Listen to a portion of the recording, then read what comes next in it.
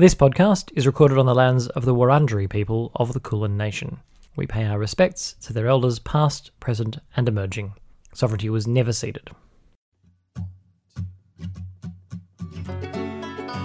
Well may we say, God save the Queen, because nothing will save the Governor-General. You know I've searched my heart to prove there's better ways to push and pull. Hey, whatever gets you through these days.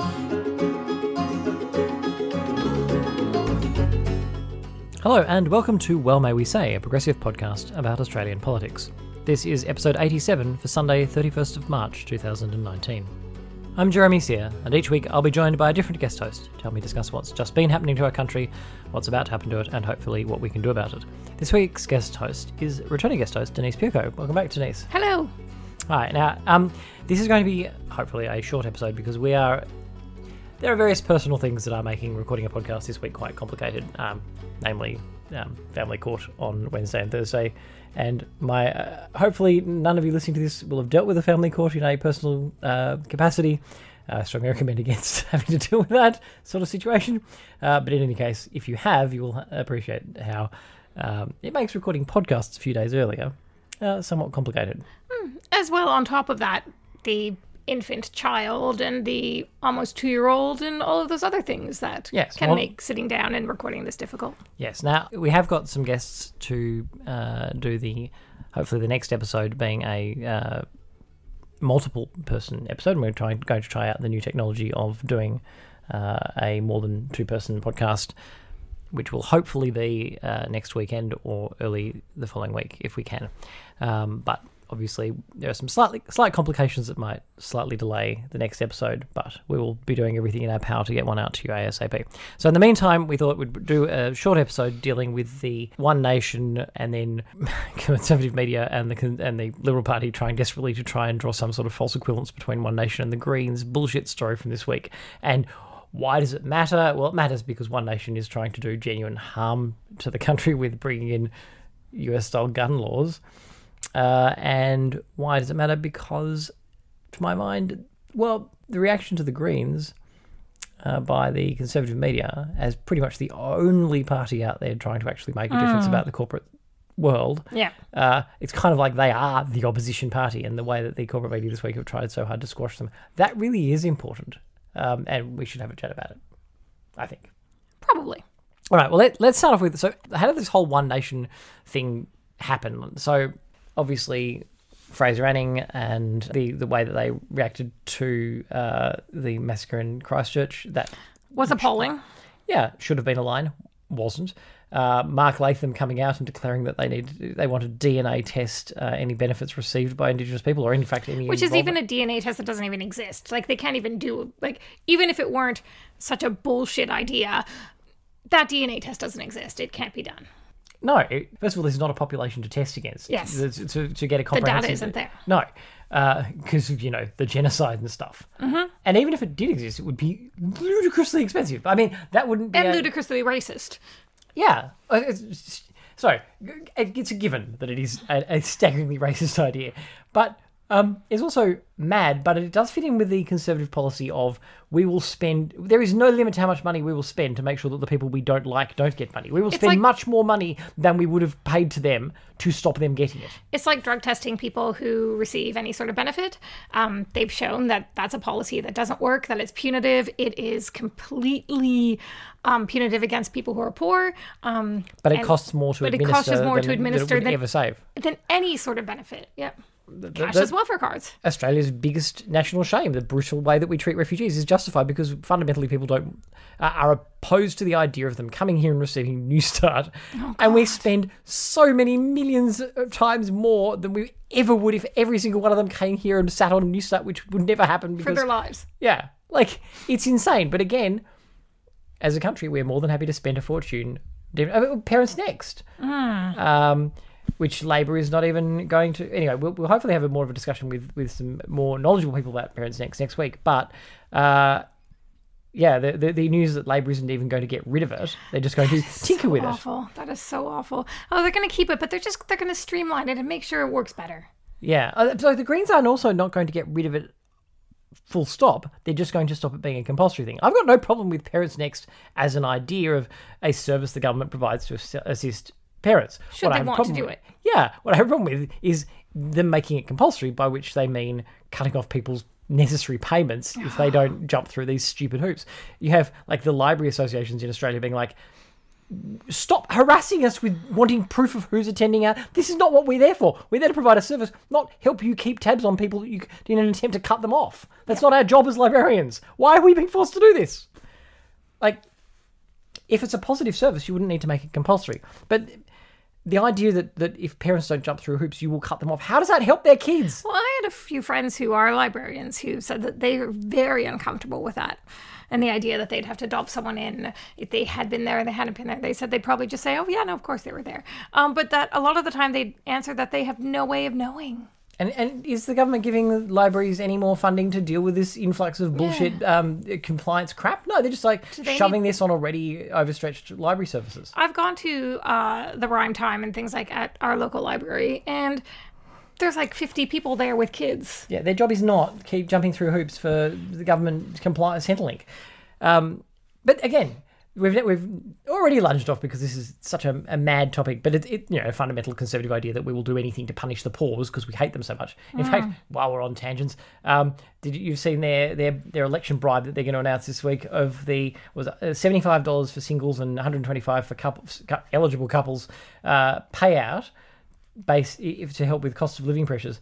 Not going to people on New Start, people who are already like staggeringly below the poverty line. For some reason, their cost of living doesn't count because we hate the New Start people, the unemployed. We hate them. We want to grind them into the earth, apparently, for no good reason. And $125 isn't a lot of money. No, it's nothing. It's such a it's less than a politician's meal allowance in Canberra. Like it's nonsense. The idea that makes up for all of the other this late conversion to cost of living's a problem. Can't stuffed. Anyway, the budget's on Wednesday. There'll be more to cover when we see. Oh, there certainly will. When they try to buy their way out of the hole they're in. Back to One Nation. So, Mark Latham's. How did we get onto that? We got that because of their stupid idea of race DNA testing for those benefits. Because don't care how much it costs, just as long as it's picking on the people that. This is how you can tell whether a policy is designed to help the group that is affected. Are the people who hate that group, who are most critical of that group and most scathing of that group, are they in favour of this policy or not? In this case, is Pauline Hanson's One Nation a pro-Indigenous person party, or one that really has a reputation and a history of doing everything in their power to hurt them? And yet they're proposing this policy. Mark Latham's like, this is to help the genuine Aboriginal people. Is it though? Yes, no, it's not. The other way of testing it is the sort of the inverse of that. What does the group it affects think of it? Has it been proposed by the group it affects? Yeah. Was it vetted by the group it affects? Does the group it affects have any buy-in into the suggestion and the structure of that thing, especially with Indigenous people in this country where we've so disenfranchised them and taken away all the power? Their involvement with any policy involving them is so massively important. In fact, it should be driven by them. And it's not. Just before we leave this brain fart, which of course is not the reason why the Liberals have been under pressure to not preference One Nation. All this, the point of all this is that this has all gone completely, it's just bypassed them, it's fine. They've got no problem with that stuff from One Nation. But the other part of Latham's idiotic idea, well done New South Wales putting him back in the bloody, your upper house. Anyway, New South Wales, you know what you've done. I can barely look at you right now. I know. Anyway. We're very disappointed in you, New South Wales, and I used to be one of you. The other one was, there was a brief period in your life where you tried something new, something, a bit risque, a bit dangerous, something that, morally dubious. You decided to, for a number of years of your life, you tried to be a citizen of New South Wales, but you thought better of it and moved to Victoria. Yeah, living in a safe Greens and safe Liberals, safe Greens and safe Labour seat because it's... Well, you're in a monster. It's Jenny Leong in the state parliament, and it's Anthony Albanese in federal. So, yeah. Anyway, we were almost at 10 minutes and we haven't left this tangent before we get onto the One Nation preferencing issue. What? But, yeah. Us on a tangent? Mark Latham's idea is that the benefits would be cut off for people if they were less than 25% Aboriginal. Mm. Right. So that means that, each generation, unless you abide by some kind of racial purity in your partnering. Like, you're, by definition, that, like, is he trying to just wipe out all Indigenous people that are, all these Indigenous services entirely, because, like, each generation you're dividing by 2, unless, like, anyway. So, none of this stuff bothered the Liberal Party. However, this week there have been 2 things that have happened to One Nation. One is that they've been caught out trying to deal with the NRA. But again, that still wasn't enough for the Libs. Was it the NRA or the NRMA? Let's just ask Pauline. I have never sought donations or political guidance from the NRMA. Oh, you said the NRMA. Look, she has taken political guidance from the RACQ, but she's got a firm... RACV might be up there. Yeah. No, to be fair, she does finish off and correct herself because she realises what an idiot thing she just said is just funny. She does correct it. Yes. Before, like, she realises just as she's saying in RMA. So we are mocking her for a thing that her brain did catch up with seconds later. However, it's Pauline Hanson who is a force of evil, and the problem is though that when you mock her for dumb things, though, it actually ties her stupid supporters in with her a bit. They feel sorry for her, and I think it helps her electorally in the same way as the whole, fuddy-duddy uncle thing, dorky old dad thing worked for Howard, because where he, like Hanson, is actually a really dangerous right-wing figure whose policies are scary and dangerous and harm people. By making him seem a bit silly, he seemed less threatening. So we probably shouldn't be mocking Pauline in that way, because it does help her with her base. But, I mean, clearly her base have seen her make an idiot of herself and they don't care.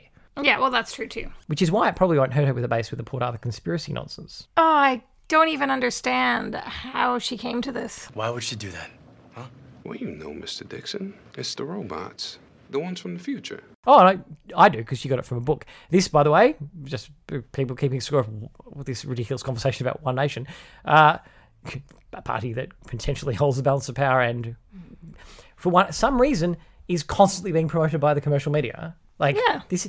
There is a reason why their vote grows and the Greens doesn't, and it's not because they're better at speaking to people. It's because they're constantly put up on commercial media, and the Greens are generally suppressed and ignored. Yes, absolutely. We'll get to what's been happening with the Greens this week, and I actually think it's actually a positive for them, because the biggest problem they face is they don't ever get any attention. They can announce everything they like, and they get ignored. It's like there's an agreement to not let them speak. Anyway, Pauline got her ideas about Port Arthur from a book. A very important book. A blue book. So why did you say in this video shot last year, those shots, they were precision shots? Check the number out. I've read a lot, and I have read the book on it, Port Arthur. A lot of questions there. What questions? That's right. Okay. At the time, when the election was held in March and then we were sworn in the April, the massacre happened in the May. The whole fact is that people were angry about their heirlooms, their guns, their antique guns being taken off them. People were telling me different stories and had their own conspiracy theories about it. And actually, I had the book sent to me. It was years later that I actually read the book, and I thought, well, I want to know about Port Arthur, so I read the book.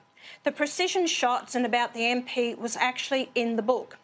Let me put this to you. James actually rang and told you about a 5th person that was at that dinner. No, can I just stay on the precision shots for the...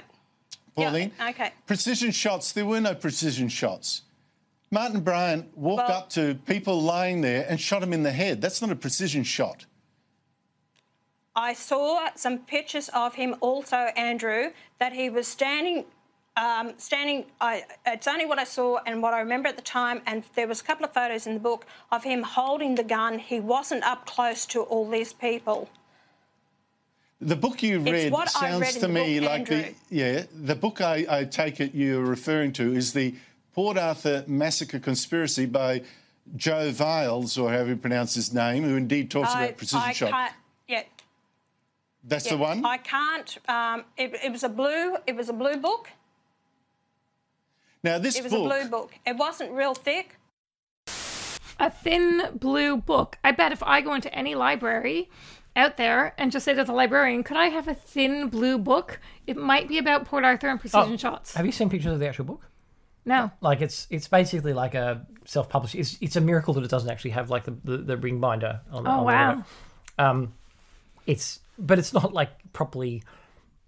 it's a fringe thing that somebody's obviously self-published.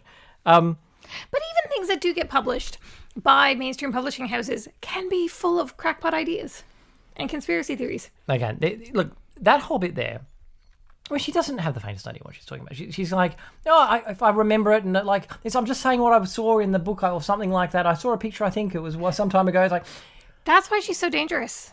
Well, this is the thing. So, obviously, nobody who would vote for Pauline Hanson is listening to this podcast. But if you know anyone like that, like get them to watch that clip. Get them to, this is somebody who is going to have a vote. Like, this isn't a joke. Her party get to decide what happens to the rest of us. Yep. And if you're voting for Pauline Hanson, you are voting for an idiot. You're voting for somebody who doesn't have the faintest idea what they're doing and will do stupid things. Now, sure, if you're a right-wing, racist, xenophobe idiot who thinks the biggest threat to the country are Muslims and foreigners, sure, a big chunk of what the idiotic ideas she actually puts into policy or votes for will be compatible with your idiotic xenophobic bullshit. Yep. On the other hand, you can probably get the same result just by voting for the Libs. But she's going to also get in things that will harm you because she doesn't know what she's doing. She's an idiot. All she stands for is hurting the people that she hates and giving stuff to people who tick a box in her head as being people who she should be sympathetic to. This is not a party that's interested in what will help you or thinking through things that will help you in the long run. Like, I don't understand how you could listen to that and go, oh, well, I'll vote for her anyway. Because people who have already bought into that have bought firmly into it and will get defensive. And so we'll go, oh, well, she was being attacked. Oh, so she didn't remember. But Andrew Bolt. Like, yeah. Oh, I get that. It's a friend. Like, it's a most friend. In fact, here she is. Check out this list of people that Pauline Hanson wants to praise. I don't hold all media with this contempt, and you know whether you've given me a fair go or not. You don't have to agree with my policies or my presentation to give me a fair go. It's at this point I must congratulate Andrew Bolt for seeing through the spin and propaganda Al Jazeera and the ABC have aired. Alan Jones, who stood by me when I was imprisoned in 2003 and has to this day continued to give me a fair go. Paul Murray has always been there to offer me a platform unlike so many others. Others too have been generous with their time. They include Laurie Atlas and Aaron Stevens on 4RO, John McKenzie at 4CA-FM, Perko at 4MK-FM, Dubbo, who does the Country Show on Triple M in Brisbane, Wildy on Power 100 in Townsville, Claire Armstrong, who's left Townsville and gone to the Sydney Morning Herald, Carl Sanderlands at KISS FM, and Brett Bultitude at 2HD. Michael McKenna from the Australian, he has been reasonable, and so too has Renee Valeros from the Australian, from the Courier Mail, I should say. Both have given me a fair go. There are many more in regional and rural areas across this country, and I thank you. So did she say Perko? She did, but my last name is Pirko. Okay, so are you sure that Pauline isn't just mispronouncing it? Pauline is not just thanking me for anything, thank you very much. She is, however, thanking Kyle Sanderlands, which any list that includes him as a thank you is pretty terrifying. Anyone on the list of people that Pauline thinks have given her a reasonable hearing, like, what a list of shame. Like, everyone on that list should... The fact that there hasn't been a list of people coming out, all the people that mentioned on that going, I've done something terribly wrong. I'm so sorry, Australia. We will turn over a new leaf. I'm so sorry. We didn't realise that we were actually, promoting Pauline to the extent that she would actually thank us. Yes, and to her, it seems that a fair go means... not calling out her bullshit? Yeah, and her complete support. Well, I mean... I'm sure sometimes they ask those some questions, but basically the thing that the media do that gives One Nation, that basically promotes One Nation, is they give them an airing as if their stupid xenophobia and their moronic half-baked stupidity is equivalent to... Well, they put them up there with big party politicians, basically pretending that they're sort of equivalents. They don't even give the Greens a platform at all. No. But they basically, this is a party that, there you are, this week, questioning bloody Port Arthur. Like, of all of the things that, Australia has reached a consensus on. We have more consensus on Port Arthur than we do on bloody climate change. True. So, as a result of that, which is, like, getting to the point of so hard to defend for even the Liberal Party. Finally, One Nation had to go at something that the Libs have actually are proud of, which is that Howard actually did something about the gun laws at last. That he reacted to that, and what he did after that was considered this, like, thing of pride for the Liberal Party for so long. That Scott Morrison didn't bring that up during his interview with Waleed was really surprising, because, he was talking about Jacinda Ardern and all the things that she's done, that he didn't come back with, well, look what we did. We did the same thing. And the Liberal Party vice president tried that on Q&A. It didn't go brilliantly for her. Incredibly impressed with what Jacinda Ardern did, and I really hope that more politicians around the world take a cue from her. And I don't think it's even about gender. The Liberal Party did that years ago with John Howard. Of course you did. Yeah. That's Tina McQueen, who is the Liberal Party vice president on Q&A. We'll get some more of her embarrassing train wreck in a minute. I don't have the audio at this point of what they came back with. So she's right. Like, the Liberals did in fact do that, and New Zealand should have done it the same 20 years ago, and possibly 50 people wouldn't have been killed as a result. But Tony Burke on the panel then came back to McQueen and said, well, okay, but the other thing John Howard did was he put One Nation last. Why don't you follow John Howard's lead in that one and do that? Yes. And she tried to deflect that one. Well, it seems like it was a week where nobody could commit to preferencing One Nation last, at least for a while, because Scott Morrison did the exact same thing, wouldn't commit to that, kept trying to say that, well, that's a decision that's made by each party in each area, and well, maybe I don't like them, that's not up for me. I can't give that guidance. I can't tell people what to do. And please don't anybody pay attention to the fact that I've just been using my weight as the Prime Minister to force pre-selections to go the way that I want and so forth throughout but I clearly can get the party to do stuff when I want them to. Exactly. Like, I will absolutely respect what local parties do, what local branches do, except when I want them to do something else. Obviously, the problem for the Libs with making an actual decision about this is because they don't actually want to lose One Nation. They want to work with One Nation because fundamentally they don't really disagree with One Nation. Like, the John Howard strategy with One Nation was preference them last, but adopt their policies. Yes. This is McQueen again, basically declaring how close the Libs are with One Nation. Labor does not want us to have preferences with anyone. They want us out by ourselves. And the reality is there's different seats that make up the Liberal Party. And for us to form government, state or federal, we have to, in particular seats, Dobell, for example, we would, you could see what happened. Karen McNamara lost her seat because Turnbull refused to do any sort of deal with One Nation. It's crazy. The reality is we do, in a lot of seats, we have to do some sort of deal with One Nation. Which you wouldn't do if you recognised how evil they were, but you would do if you thought that they were not really that bad. And it's one of those things, what cost? Like, what is the cost of that? Like, well, we need the seats because we need government, and the cost of that is giving One Nation the balance of power, giving them, a whole bunch of preferences. Like, that's terrifying. But if that's terrifying to us, it would be terrifying to anyone who was opposed to what One Nation stands for. And the fact that it's not that terrifying to the Libs reveals that it's not that they're not that terrified. That, in fact, here's Tony Abbott out here being even clearer about it.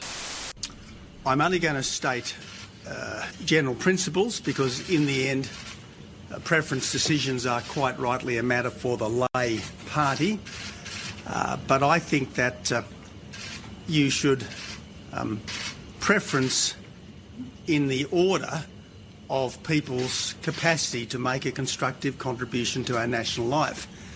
And based on the current record, I would put the Greens last, I would put Labor second last, then I would put constructive independents and minor parties, and then I would put the coalition and its allies first. That would be what I would state as a matter of general principle. I would certainly put One Nation above Labor and the Greens because, let's face it, we have been able to work constructively in the Senate with One Nation. We would not have been able to pass any legislation in this current Parliament but for the constructive work of Pauline Hanson and her team of senators. And I think it's only right and proper that good and constructive conduct should be rewarded. Wow. That's to them, like, it makes perfect sense as long as you are prepared to say, we actually don't mind One Nation that much, no matter how much harmful shit they do, because that harmful shit that outrages so many Australians actually doesn't outrage us, which they can do, just is really revealing about who they are as people. Like, I'm not saying that the Liberals definitely should put One Nation last if that's who they are. They should, if they want to bind themselves to One Nation, they want to say, yeah, no, we really are as much dickheads as One Nation, and stuff doesn't bother us. We are that hateful, and we are that horrible, yeah. But they are saying that. And even now that Morrison has come out and said, all right, we're going to put Labor above One Nation, so not the Greens, just Labor. The Libs have made, and what happens in Queensland, God knows, because he said the Liberals will put Labor above the One Nation. He hasn't said anything about the Nationals. The Nationals certainly haven't committed to doing that. And in Queensland, it's the LNP. So what will happen there does that bind them? That's very interesting, vague. Yeah. But fundamentally, the Libs have very specifically not said that they will put the Greens above One Nation. They have, in fact, unleashed a war on the Greens this week. And the Greens are dangerous. Well, that's the thing. So, the Greens will come into your house.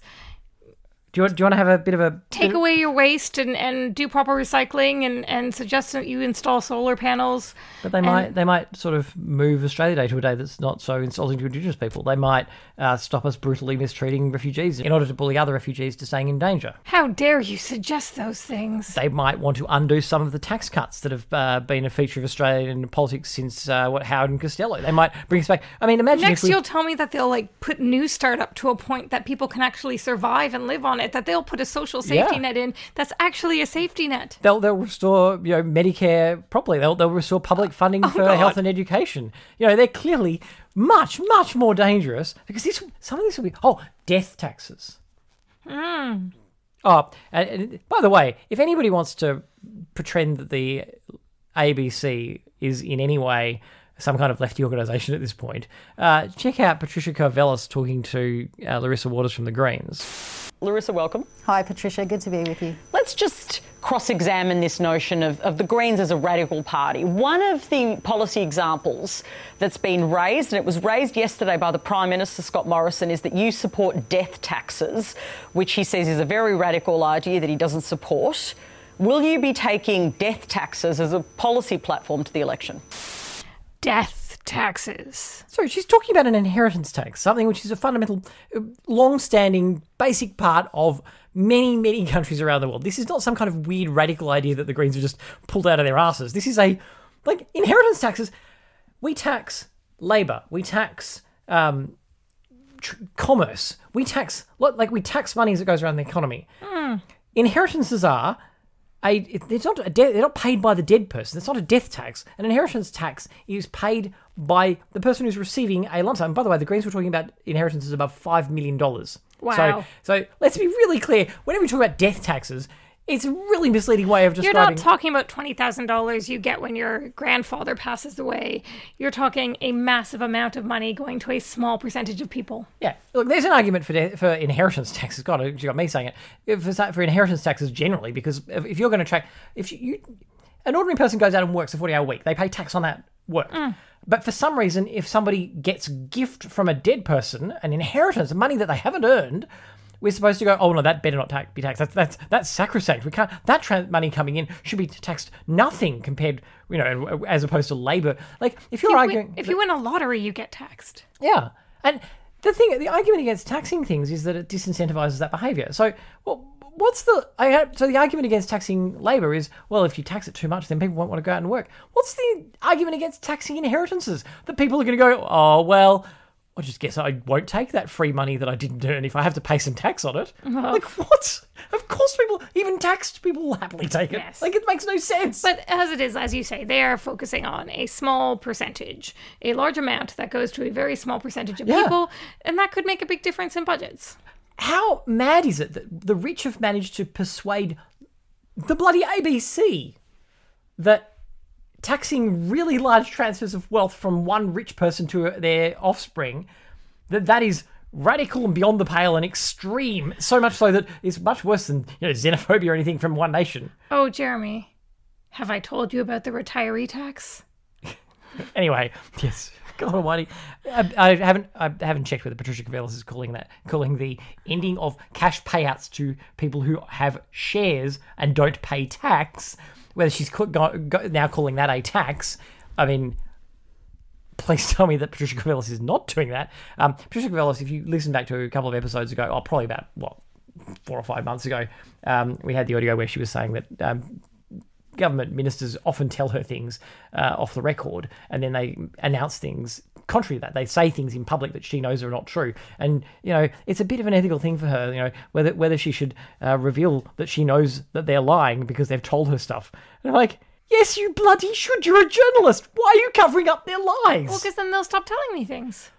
Great! They won't be able to use you as a... Why are you... You're not a sounding board. You're not a reporting journalist. them. You're not a therapist. But that's the other thing. Like, if you're not reporting them anyway, then what's the point of them telling them to you?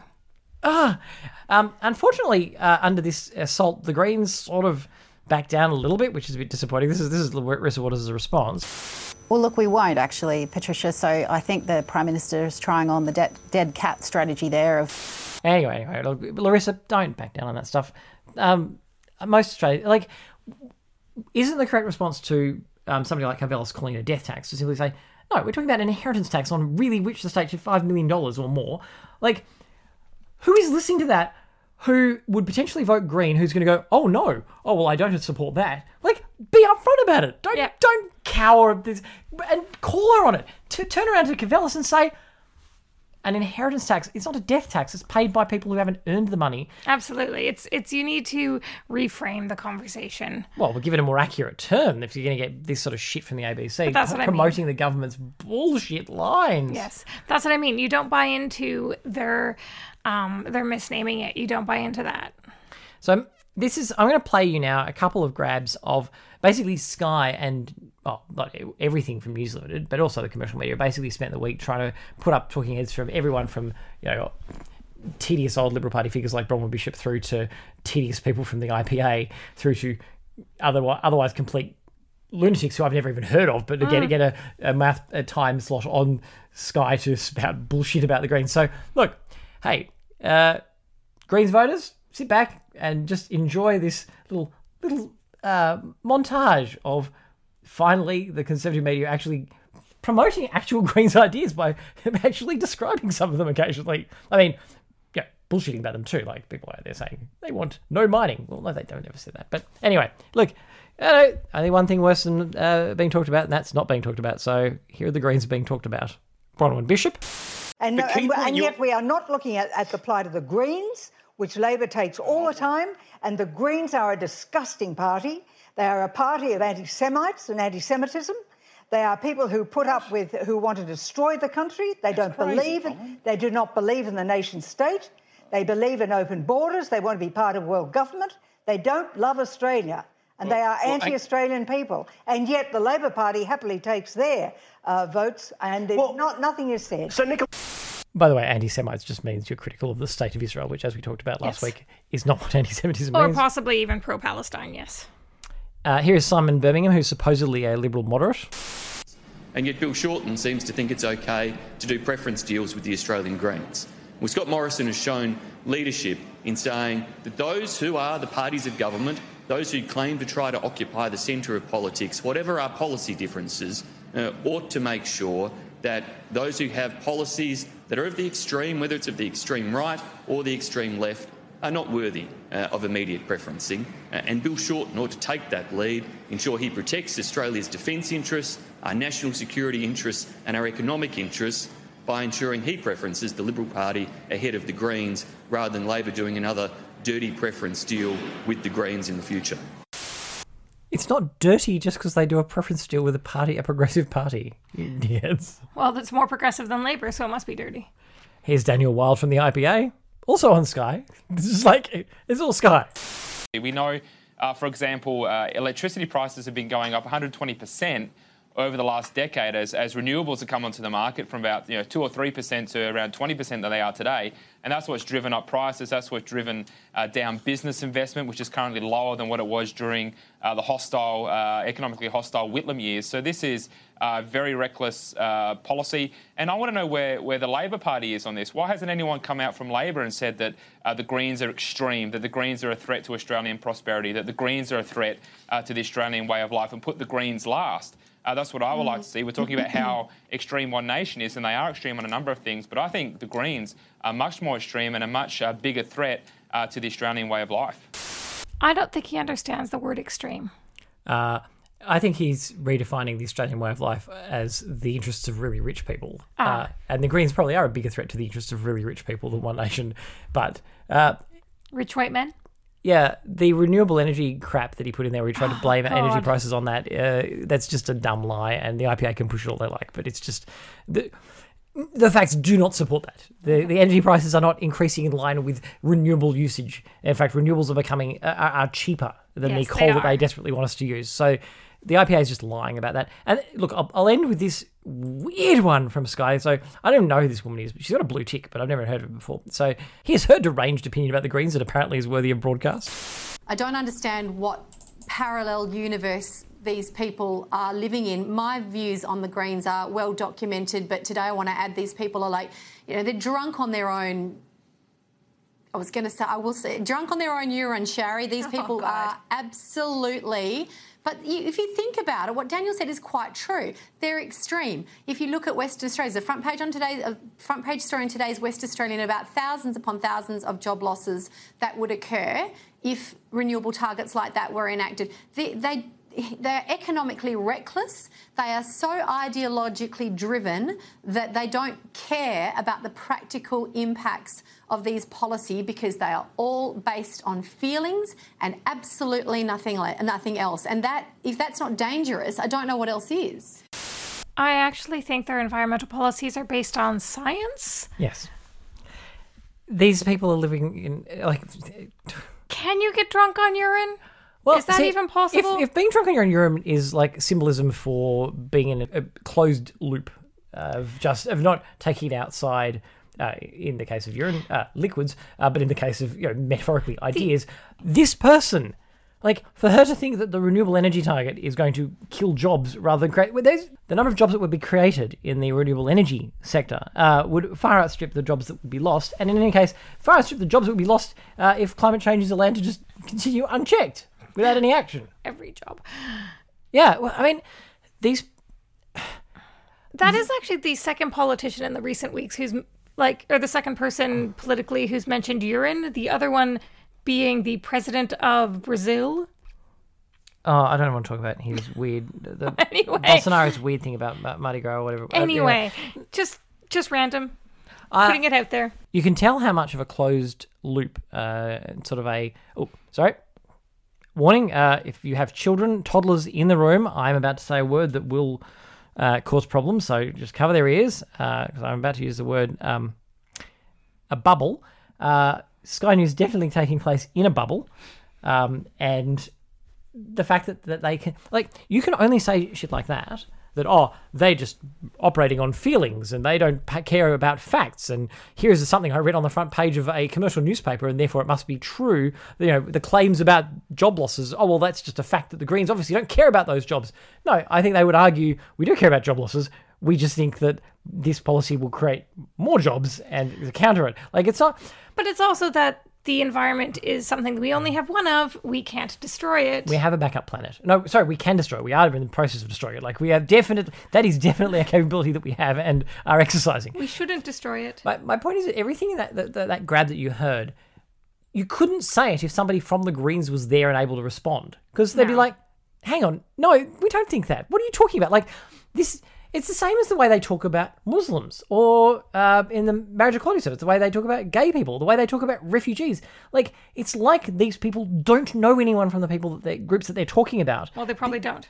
Well, that's right. Or they know the one person who will agree with them. I don't think they know anybody from the Greens who will agree with them. Okay. Well, that's true. This is an example. Okay, we are clearly a podcast that doesn't have a lot of conservatives on it. So we are also a bubble. Although I feel that we're surrounded by a lot more conservatives, and it's not like you can turn on the commercial media or in fact nowadays even the ABC and not hear the other side. Like, we hear plenty from the conservative side, and we play you audio from the conservative side. Like, we do actually hear it. So there is a bit of the other side on here, even though, I'm yet to find somebody of the conservative bench who's happy to sit down and do a podcast with us. But I think on Sky, I don't think they've ever listened to anybody from the Greens, let alone talk to one of them. Probably not. They might catch something. Like, Bronwyn Bishop thinks that they're fifth columnists and literally want to destroy the country. The Oz had a big campaign about them this week, and they want to decriminalise drugs. Yes, because they wanted to treat them as a health problem, which would be, all the evidence indicates, would be a vastly preferable outcome. That they want to, the renewable energy target, and that's going to destroy the country. No, they want the renewable energy target, but your claim that it'll destroy the country is really dubious. Everything they claim about them is... they also want to destroy Australia by getting rid of the US alliance. I don't know why everybody's so confident that the US alliance would save us, given that Trump's busy tearing apart NATO. Yeah. Like, how much can we as a country really rely on the US at this point? Well, I think you can rely on the US even if he wasn't tearing apart NATO. He's not a good partner right now. Look, I get that the rationale behind things like Pine Gap is that if the US have actual bases on our soil, Australians can't access. Like, I love that the same people who are talking about this are the same people who are like, the Greens don't respect our sovereignty.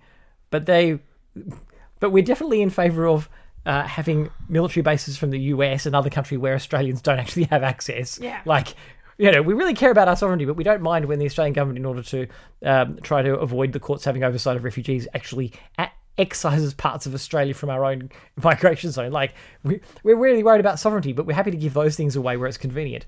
So basically you're saying that they're being covered, but they're actually being covered as much as they're trying to be demonized. They are saying things that are truthful about them. Some of them are. Like, bullshit, like they want to get rid of all mining or something. That's crap. Like, they go off the deep end and just lie. And keep in mind, just remind people listening to this, if you Google the Australian Greens and the word destroy or something, you'll find a link back to when there's plenty of examples of the Australian being incredibly hostile to the Greens, but they've also quite clearly stated before that they want to see the Greens destroyed, like in those words.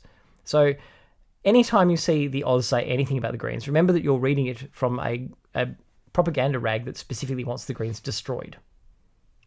2 days ago, Greens' plan to save world would destroy Australia. Oh, yeah, and they've renewed it. So one of the early links will be us when we went pure poison at Crikey and quoting the Oz when I think they put an editorial out there saying that we're quite proud that we wanted 2016 from the Daily Telegraph. Greens are out of touch and rotten to the core. Yeah. And Paul Kelly, who the Oz likes to pretend is some kind of a, respectable sage, wrote another bullshit article misrepresenting the Greens again and why they're no better than one nation. So fundamentally, where we leave all of this, I don't think it's a bad thing for the Greens that they are finally getting a bit of attention, and the only way they're ever going to get attention, because they are literally the only party out there, apart from even small parties like, I suppose, the Socialist Alternative or something, but they're the only big party out there that actually is committed to pushing the balance back to the progressive side, much more so than the ALP. And that's why the commercial media, and particularly the right-wing commercial media, do view them as the biggest threat. Because, to their interests, they really are. But to the rest of us, no. Like, the commercial media can't distinguish between their interests and the interests of their readers. But I would argue that the interests of their readers are definitely served by the Greens getting more seats. In fact, Paul Kelly, one of the things he was arguing was that the Greens want proportional representation, and that would lead to chaos. Like, he's arguing that effectively it's a feature of the system that the Greens get 13% of the vote and less than 1% of the seats, and that's we champion democracy, but we don't want democracy to the point where the parties that we don't like get seats commensurate with their support. That would just be wrong. Well, it would certainly be contrary to our interests as the powerful people on the right. That is true. So I'm glad that the Greens are getting, that's the only coverage they're ever going to get from these people. Like, I don't know where you'd have to go to get decent coverage from the Greens. Probably the Guardian will give them a fair shot. Sometimes, even that, you don't always get a lot. I'm Like, you do get some, they're not, but yeah. The Guardian are not, like, rusted on Green supporters by any means, but I think that given that the Guardian are a bit more fact-based in terms of things like refugees and they tend to err more on the side of the Greens than other media outlets. And that's where we are at the end of this chaotic week coming up to the budget. We have the Libs trying to draw a false equivalence between One Nation and the Greens. Yep. They seem to be able to get away with it as far as the media is concerned. I don't think they're actually persuading many voters that the One Nation and the Greens are equivalent. I think that the Greens just haven't done enough to back up the lies that they're spreading. I think the people who would already be convinced of that will just be more convinced. So there are going to be some voters who already think that the Greens are this extreme, crazy left-wing party, and that people, they will continue to buy into that. But I don't know that they're going to convince anyone new of it. I think their main hope was that they would scare Labor into doing that, because Labor is often very hostile to the Greens and does says a whole lot of misleading shit about them. Labor and Greens have that weird thing where, because Labor is such a centrist party and isn't actually where it should be progressive, and the Greens are progressive, Labor whines and complains about the Greens stealing our votes. Yeah, because Labor thinks that they own deserve progressive votes, whether or not they actually represent us or not. Yes. They're like, but we're not as bad as the Libs, so you owe us your votes. Oh, yeah. We're a party of government. You have to vote for one of us. No, we don't. Yeah. But yeah, I think I've been reassured a bit to see people like Doug Cameron and Penny Wong, who are often pretty nasty about the Greens, but coming out and saying, no, that's bullshit. Like, don't even try this. No. Let's say they're the equivalent to One Nation. No, they're bloody not. Yeah, that's a step too far. Yeah. So that's been reassuring. So we are now going to disappear for a week. Thank you, Denise, for coming back to do the podcast. Always. Thank you, everybody, for having another listen, and we will try and get this edited and up as quickly as possible. And hopefully the next episode you hear will, in fact, be a 3-person discussion rather than a 2-person discussion, and involving some people who have a sort of specific expertise in relation to the topics that we're going to be discussing in that episode. So that's something to look forward to. Hopefully we'll be able looking forward to it. Hopefully we'll be able to get it to you either on the weekend or early next week. In the meantime, I hope you have a lovely week. Thank you to our Patreon subscribers. Thank you, Alex Lund, for the artwork. Thank you, Robin Gray, for the music. Thank you again to the Patreon subscribers that I just thanked, because you are how the podcast keeps going. Thank you, all of you. The podcast depends on you, so thank you very much for all your support. And we'll see you all next week. See you next week.